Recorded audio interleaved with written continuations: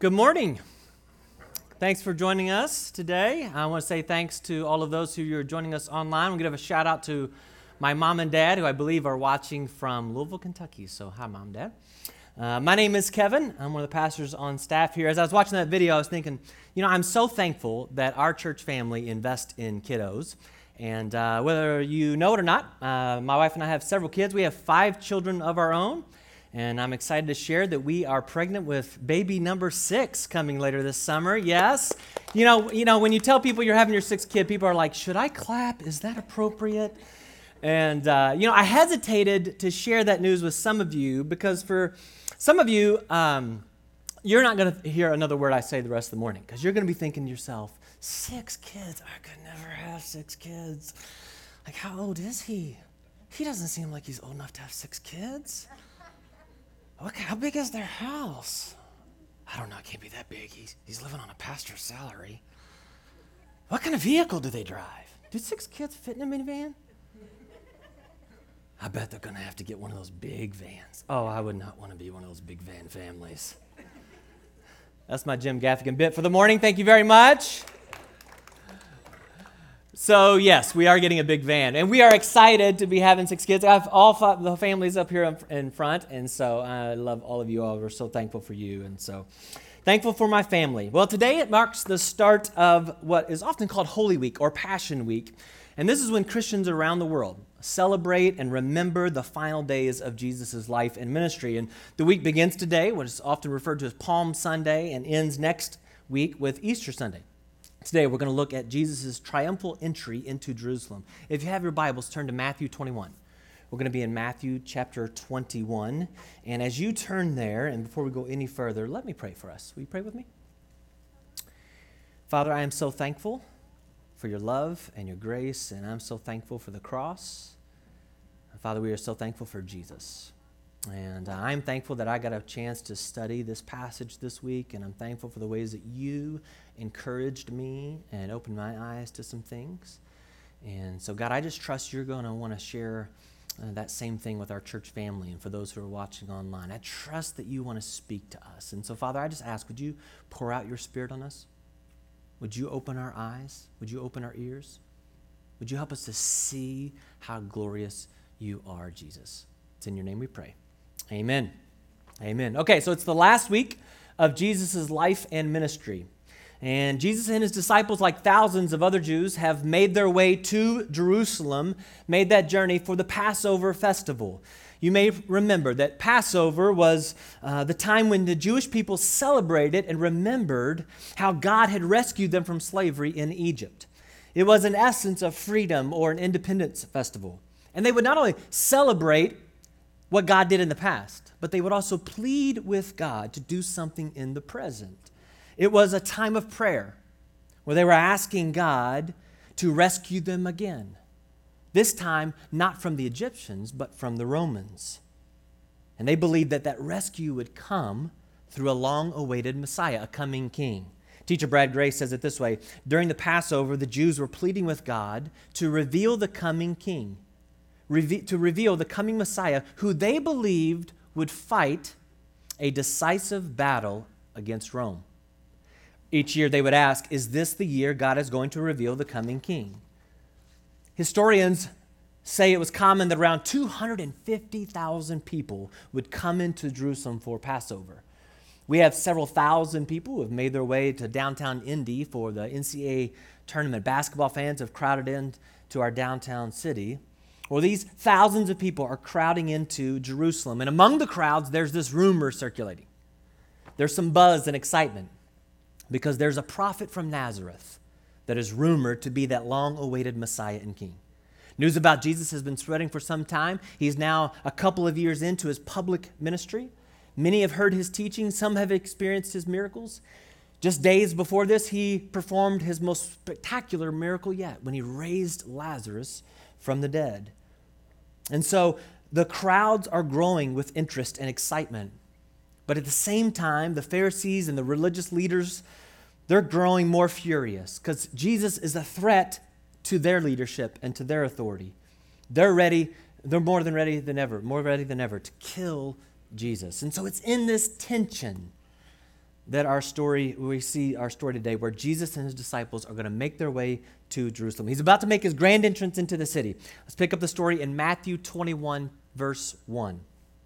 As they, Jesus and his disciples, approached Jerusalem and came to Bethphage on the Mount of Olives, Jesus sent 2 disciples, saying to them, "Go to the village ahead of you, and at once you will find a donkey tied there with her colt by her. Untie them and bring them to me. If anyone says anything to you, say that the Lord needs them, and he will send them right away." So they're coming up on Jerusalem, and they come to this small village called Bethphage. Here's a view of the Mount of Olives from today. So this is today standing on the Mount of Olives, and this is a mountain that goes around the city of Jerusalem. And so you see this wall here. For all intents and purposes, inside that wall represents the old city of Jerusalem. Back in 2012, I had the privilege of going there, and I walked around the old city of Jerusalem, not modern Jerusalem.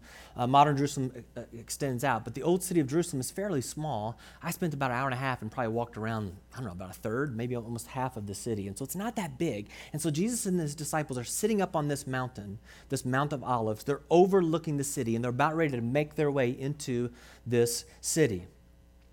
Now, Jesus sends a couple of his disciples to get a donkey. What's the point of riding in on a donkey? Well, let's see, Matthew 21, verse 4. This took place to fulfill what was spoken through the prophet.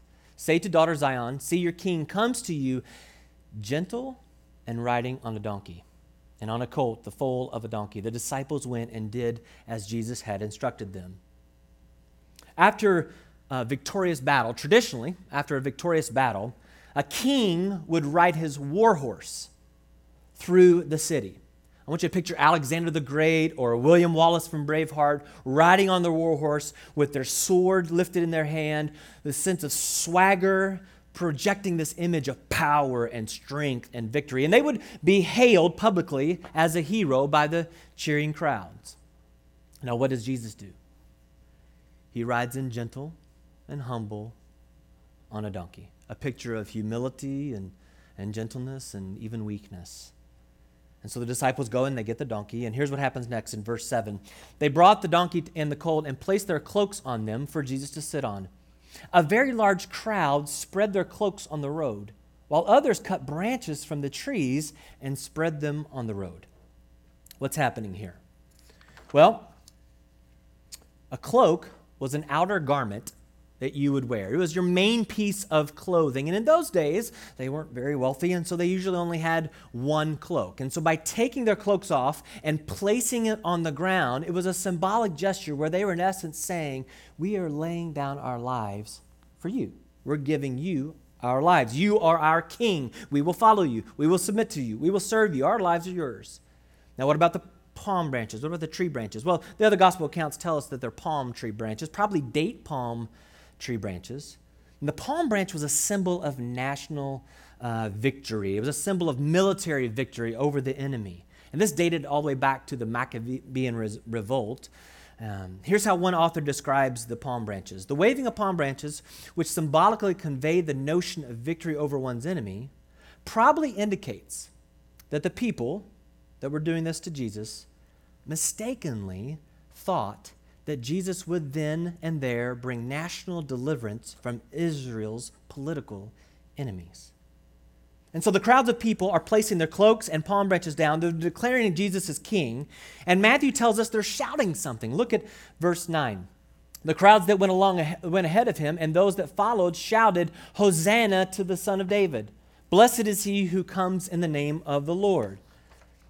Hosanna, Hosanna, they're shouting. Hosanna is a term of praise. It's actually a declaration of praise. And at the same time, it's a plea for salvation. They're saying, I beg you to save. Please deliver us. Or as one author simply summarizes it, Hosanna means save now. Save now. The people are crying out to Jesus for salvation and deliverance. They're crying out to Jesus for freedom from oppression. And they're actually quoting Psalm 118. Psalm 118 is a messianic psalm, which means it's a psalm that was written hundreds of years before Jesus was ever born, and yet it was all about Jesus and the coming Messiah. It describes God's deliverance of his people who cry out for a Savior. It's a psalm of praise for the coming Messiah. Let me read you a portion of it in Psalm 118. We'll pick it up at verse 22. The stone the builders rejected, this is Jesus, has become the cornerstone. The Lord has done this, and it is marvelous in our eyes. The Lord has done it this very day. Let us rejoice today and be glad. This is what they're singing to Jesus. Lord, save us. Lord, grant us success. Blessed is he who comes in the name of the Lord. From the house of the Lord we bless you. The Lord is God, and he has made his light shine on us. They're singing this praise, this psalm of praise to King Jesus who's come to save them. Well, Jesus makes his grand entrance into Jerusalem. Now, how do the thousands of people in the city respond to this parade that has formed? Verse 10. When Jesus entered Jerusalem, the whole city was stirred and asked, "Who is this?" The whole city is stirred. Everybody, thousands of people, they're all asking. The buzz is the question on the crowd's minds that day. Who is this? They see the people shouting and worshiping Jesus. They see Jesus. Who is this? Who is this? The crowds answered, "This is Jesus, the prophet from Nazareth in Galilee." Let's do a little quick recap. So he and his disciples enter Jerusalem. A large crowd forms. They begin hailing Jesus as king, crying out to him for salvation. They place their cloaks and their branches on the ground. They're shouting, "Hosanna." He's the one who's come to defeat their enemy and bring victory and freedom. Now, here's where Matthew's account of the story takes an interesting turn. Think about this with me. You would imagine that after the king's grand entrance, that the following scenes of this movie would show the king winning his final battle, overthrowing the enemy, and then he would be hailed as the hero of the story, right? That's how movies unfold, but that's not exactly what happens in this story. We don't have time to cover all of the context and all of the content in the next few chapters, but let's briefly summarize what happens between Jesus when he enters on Sunday and Good Friday. For the next few days, Jesus is going to enter the temple courts a few times. And he engages in a battle against the Pharisees and the teachers of the law and the chief priests. And first he turns over the tables and the money changers. Remember this? In the temple. In his authority, King Jesus is judging them and pronouncing judgment on their leadership at the temple. Then the Pharisees and the chief priests question and challenge his authority. In response, Jesus teaches several parables, and each one of the parables Jesus teaches basically pronounces judgment on either their teaching or their lack of integrity. This is where Jesus gives the 7 woes. Do you remember this? He calls the Pharisees and the teachers of the law snakes, broods of vipers who will find it difficult to escape hell. You can imagine this doesn't go over very well with them. This incites even more anger and fury in them. Their desire to kill Jesus only deepens, and they start making plans to have him arrested later the week. In chapters 24 and 25 of Matthew, we see Matthew sharing how Jesus describes the events of his second coming. So here he is going to the cross, and he's trying to teach his disciples, listen, there is going to come a day when I do return a second time. And as king, I'm going to set up my throne in Jerusalem, and I will reign on earth, and every nation will bow, and every tongue will confess me as Lord. But that's my second coming. And the disciples have got to be confused about what's happening, what's unfolding before their eyes. Well, fast forward till Friday. Matthew gives his account of the Last Supper, followed by Jesus and his disciples entering the Garden of Gethsemane, where they're going to pray for a few hours. And then in the garden is where Jesus is arrested. Notice what happens when Judas and the group comes to arrest him in the garden. While he was still speaking, while Jesus was still speaking to his disciples, Judas, one of the 12 who had left earlier in the night, arrived. And with him was a large crowd, armed with swords and clubs, sent from the chief priests and the elders of the people. Wow, think about this. Matthew says, a large crowd armed with swords and clubs. Just 5 days earlier, this crowd came to Jesus with their cloaks and their palm branches in hand. And now they come with swords and clubs. It's at this point in the movie when you're thinking, this isn't going to end quite like I thought it was. They drag Jesus off, and the religious leaders hold a bogus mock trial accusing Jesus of blasphemy and worthy of death. They get the Roman governor Pilate involved. He tries to help Jesus out. He places before the crowd Jesus and a well-known criminal, a murderer named Barabbas. He offers both of them up. He's expecting the crowd is going to choose to free Jesus, but instead they let Barabbas go free. Pilate asked the crowd, well, what do you want me to do with Jesus? Look, verse 22, Matthew 27:22. Pilate says, what should I do then with Jesus, who is called the Messiah? At this point, Pilate himself is saying, wait a minute, isn't this the guy, the Messiah? Didn't you call him your Messiah? What do you want me to do with him? And listen to, they all answered, crucify him. Crucify him? From Hosanna, crucify him. Hosanna to crucify him in just 5 days. What happened? That's exactly what they do. They crucified Jesus. They hang him on a cross. It was a Roman form of execution, right? It was cruel. It was reserved for the most heinous and shameful criminals. And on that cross, while Jesus was hanging on the cross, they placed a sign above his head. Here's what it said. Above his head, they placed the written charge against him. This is Jesus, King of the Jews. The sign is a mock. They're mocking him. This king is hanging on the cross with a crown of thorns. Some king, huh? This is certainly not how anyone expected this story to end if you would have asked them on Monday. This isn't how the crowds expected it to end. This is not how the disciples expected it to end. What happened? How did we get from Hosanna on Sunday to crucify him on Friday? Well, there are a number of reasons why. We don't have time to cover them all, but we're going to zero in on one today. Let's back up in the story when Jesus is about to enter the city. He's on the Mount of Olives. He's looking over Jerusalem. What we left out of the story was a moment where Jesus looks over Jerusalem and weeps. Matthew records this moment, but Luke's account gives us a few more details. So let's look at Luke's account. It says that as Jesus, approached Jerusalem and saw the city, he wept over it. And he said, if you, even you, had only known on this day what would bring you peace. But now it is hidden from your eyes.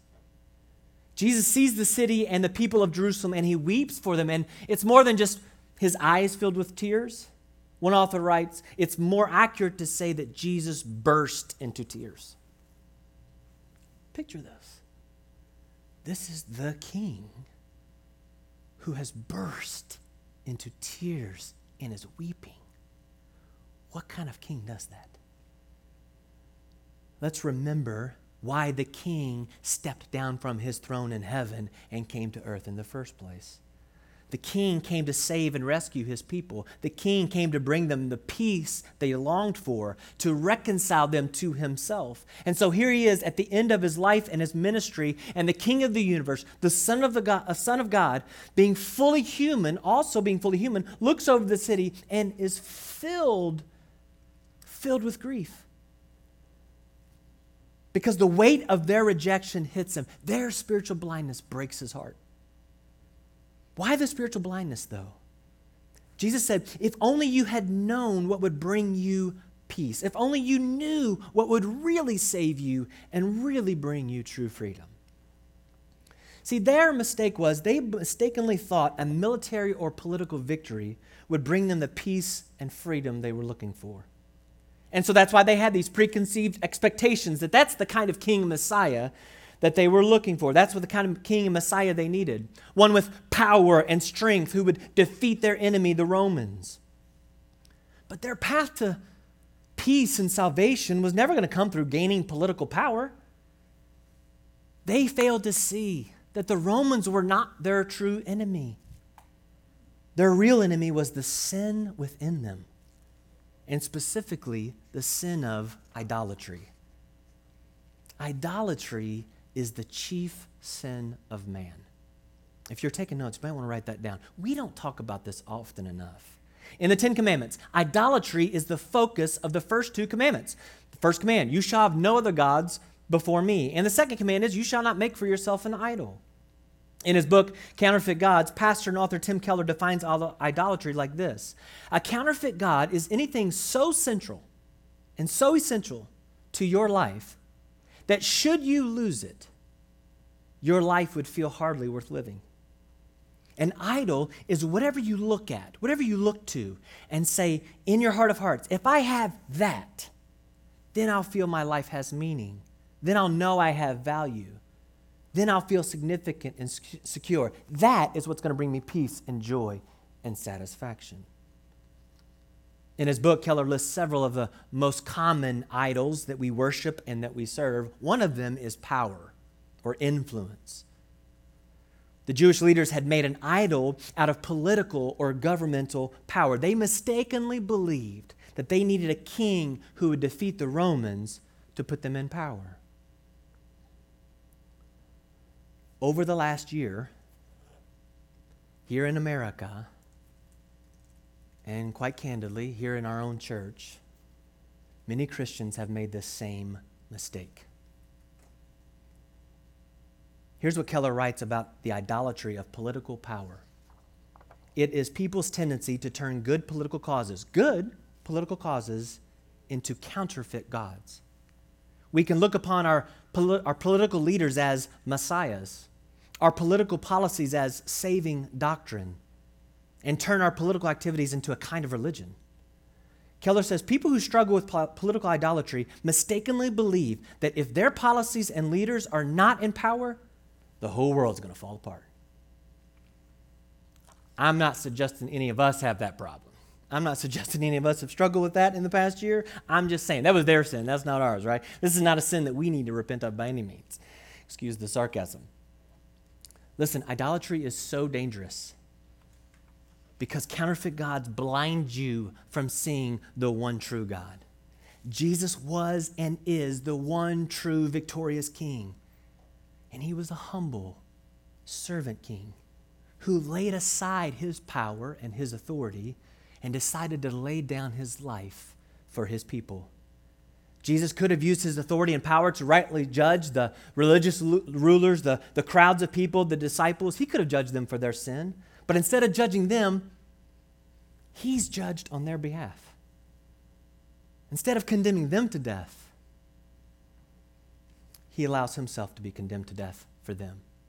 Here's how 2 Corinthians chapter 5:21 says that God made him, Jesus, who had no sin, to be sin for us, so that in him we might become the righteousness of God. I want you to know this phrase, be sin for us.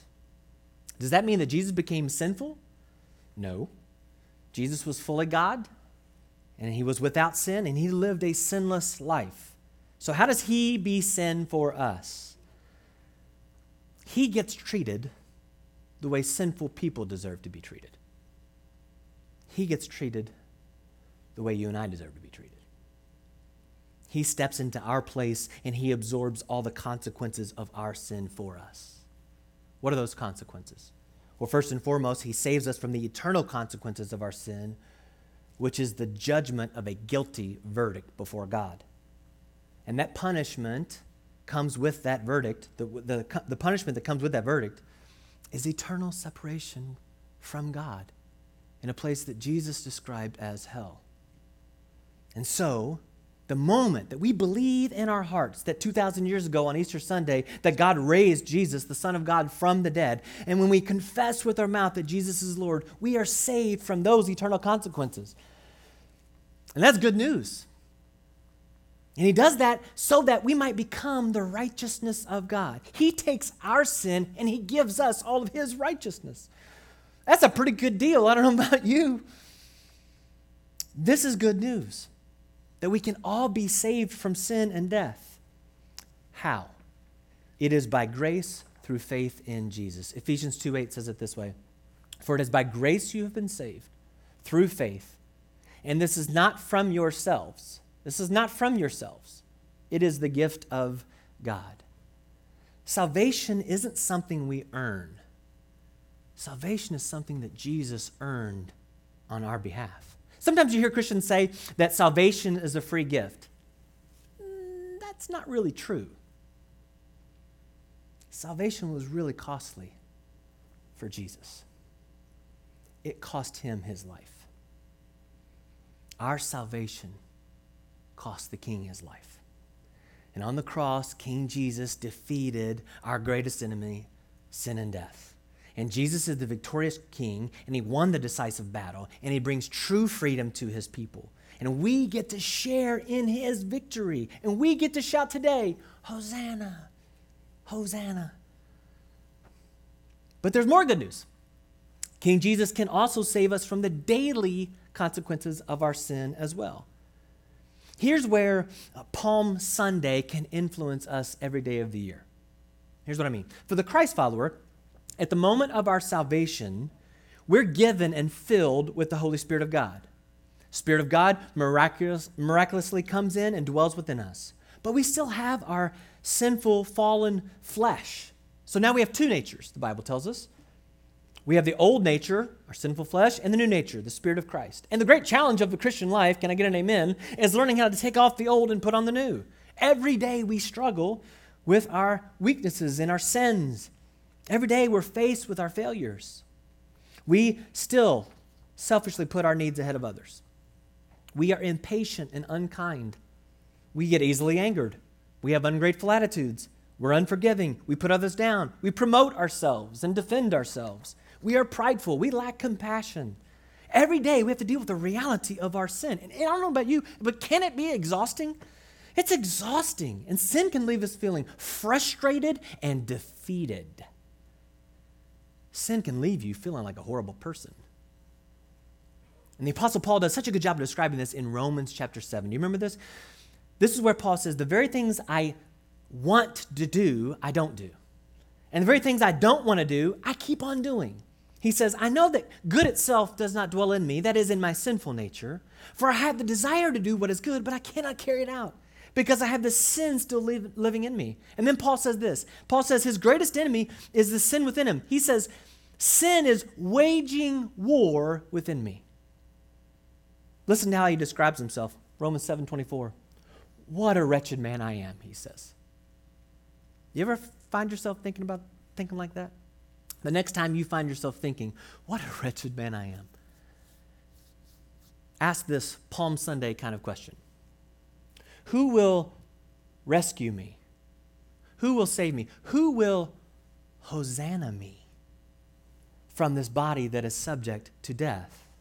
Paul knows he has ultimate eternal salvation in Christ. Paul's asking, who's going to save me today?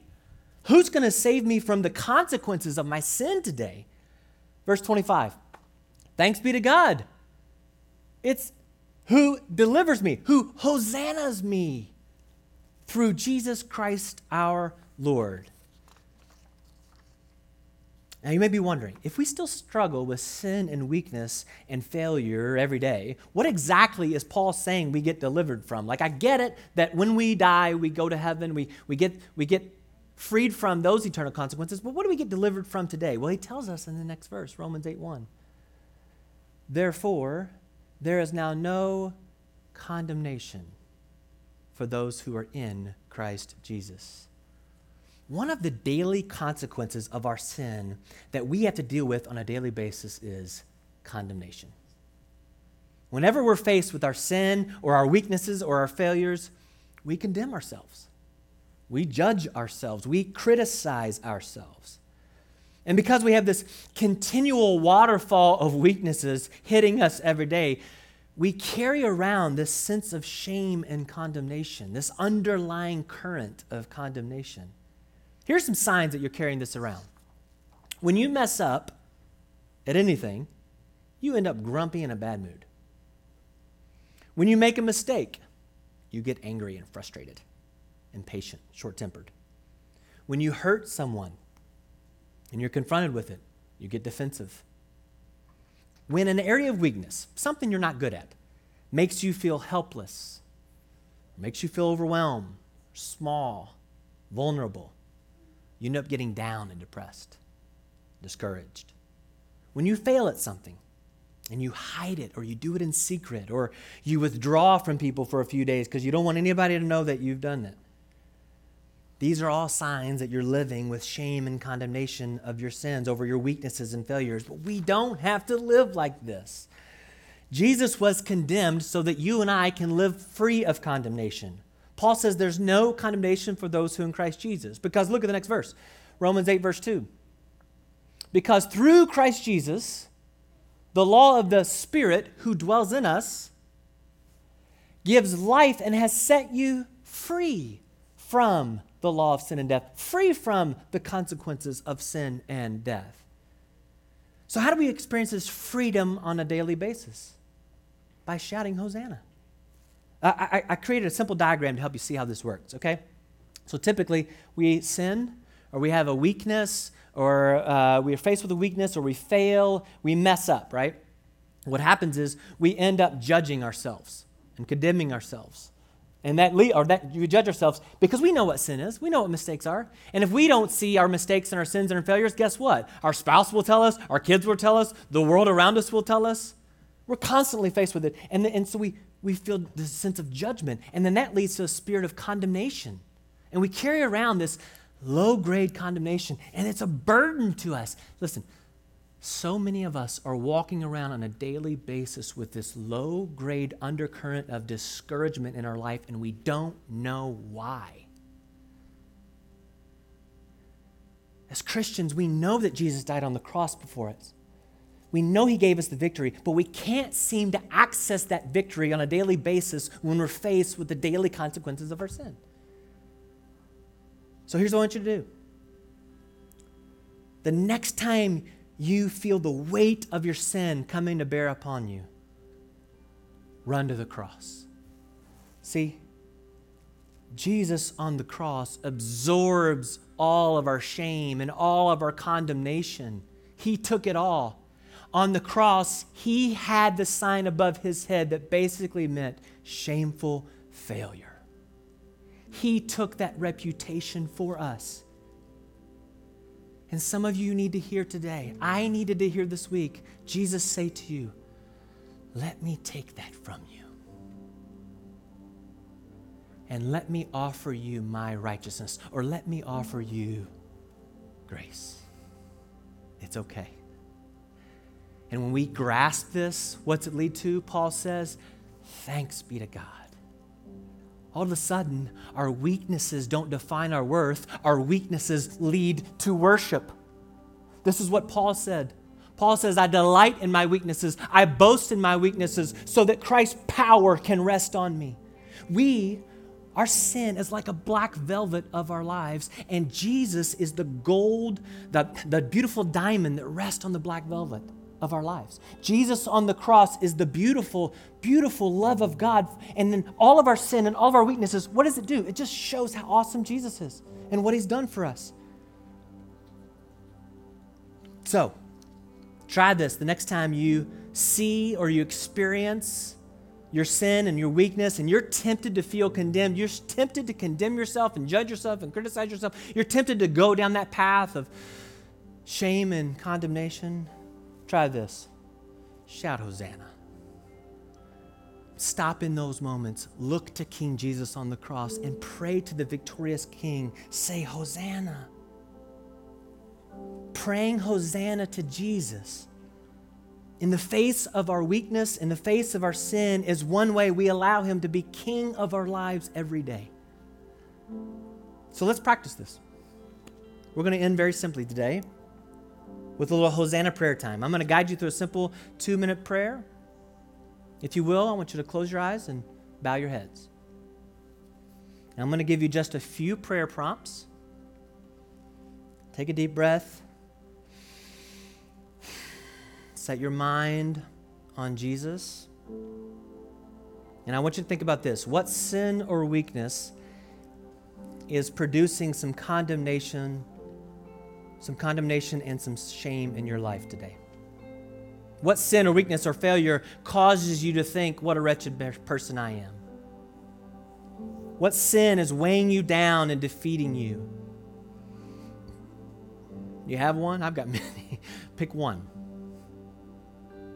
Now take a few seconds and simply, first and foremost, confess that sin to the Lord. Just acknowledge it and to agree before Jesus, with Jesus, that yes, Jesus, this is sin.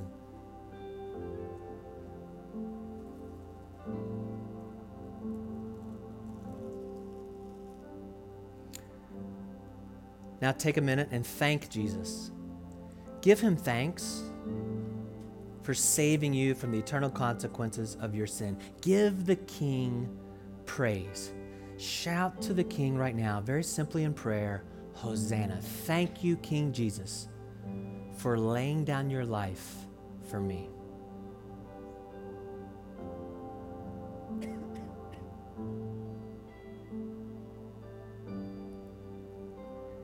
Now ask him to save you from the daily consequences of your sin. Ask Jesus to free you and to help you be free from the feelings of condemnation and shame in your life. Ask him, say, King Jesus, will you give me victory over this? Help me shout Hosanna in those moments when I'm tempted to feel condemned.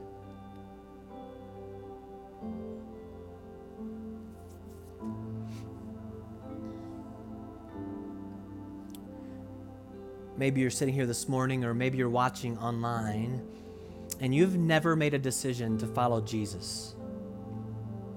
But maybe for the first time,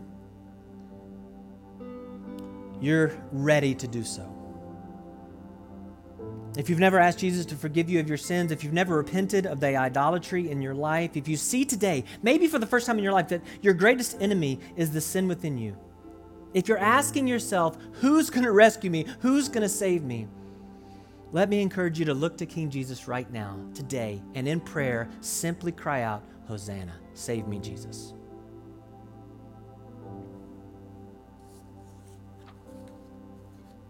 Let me pray for us.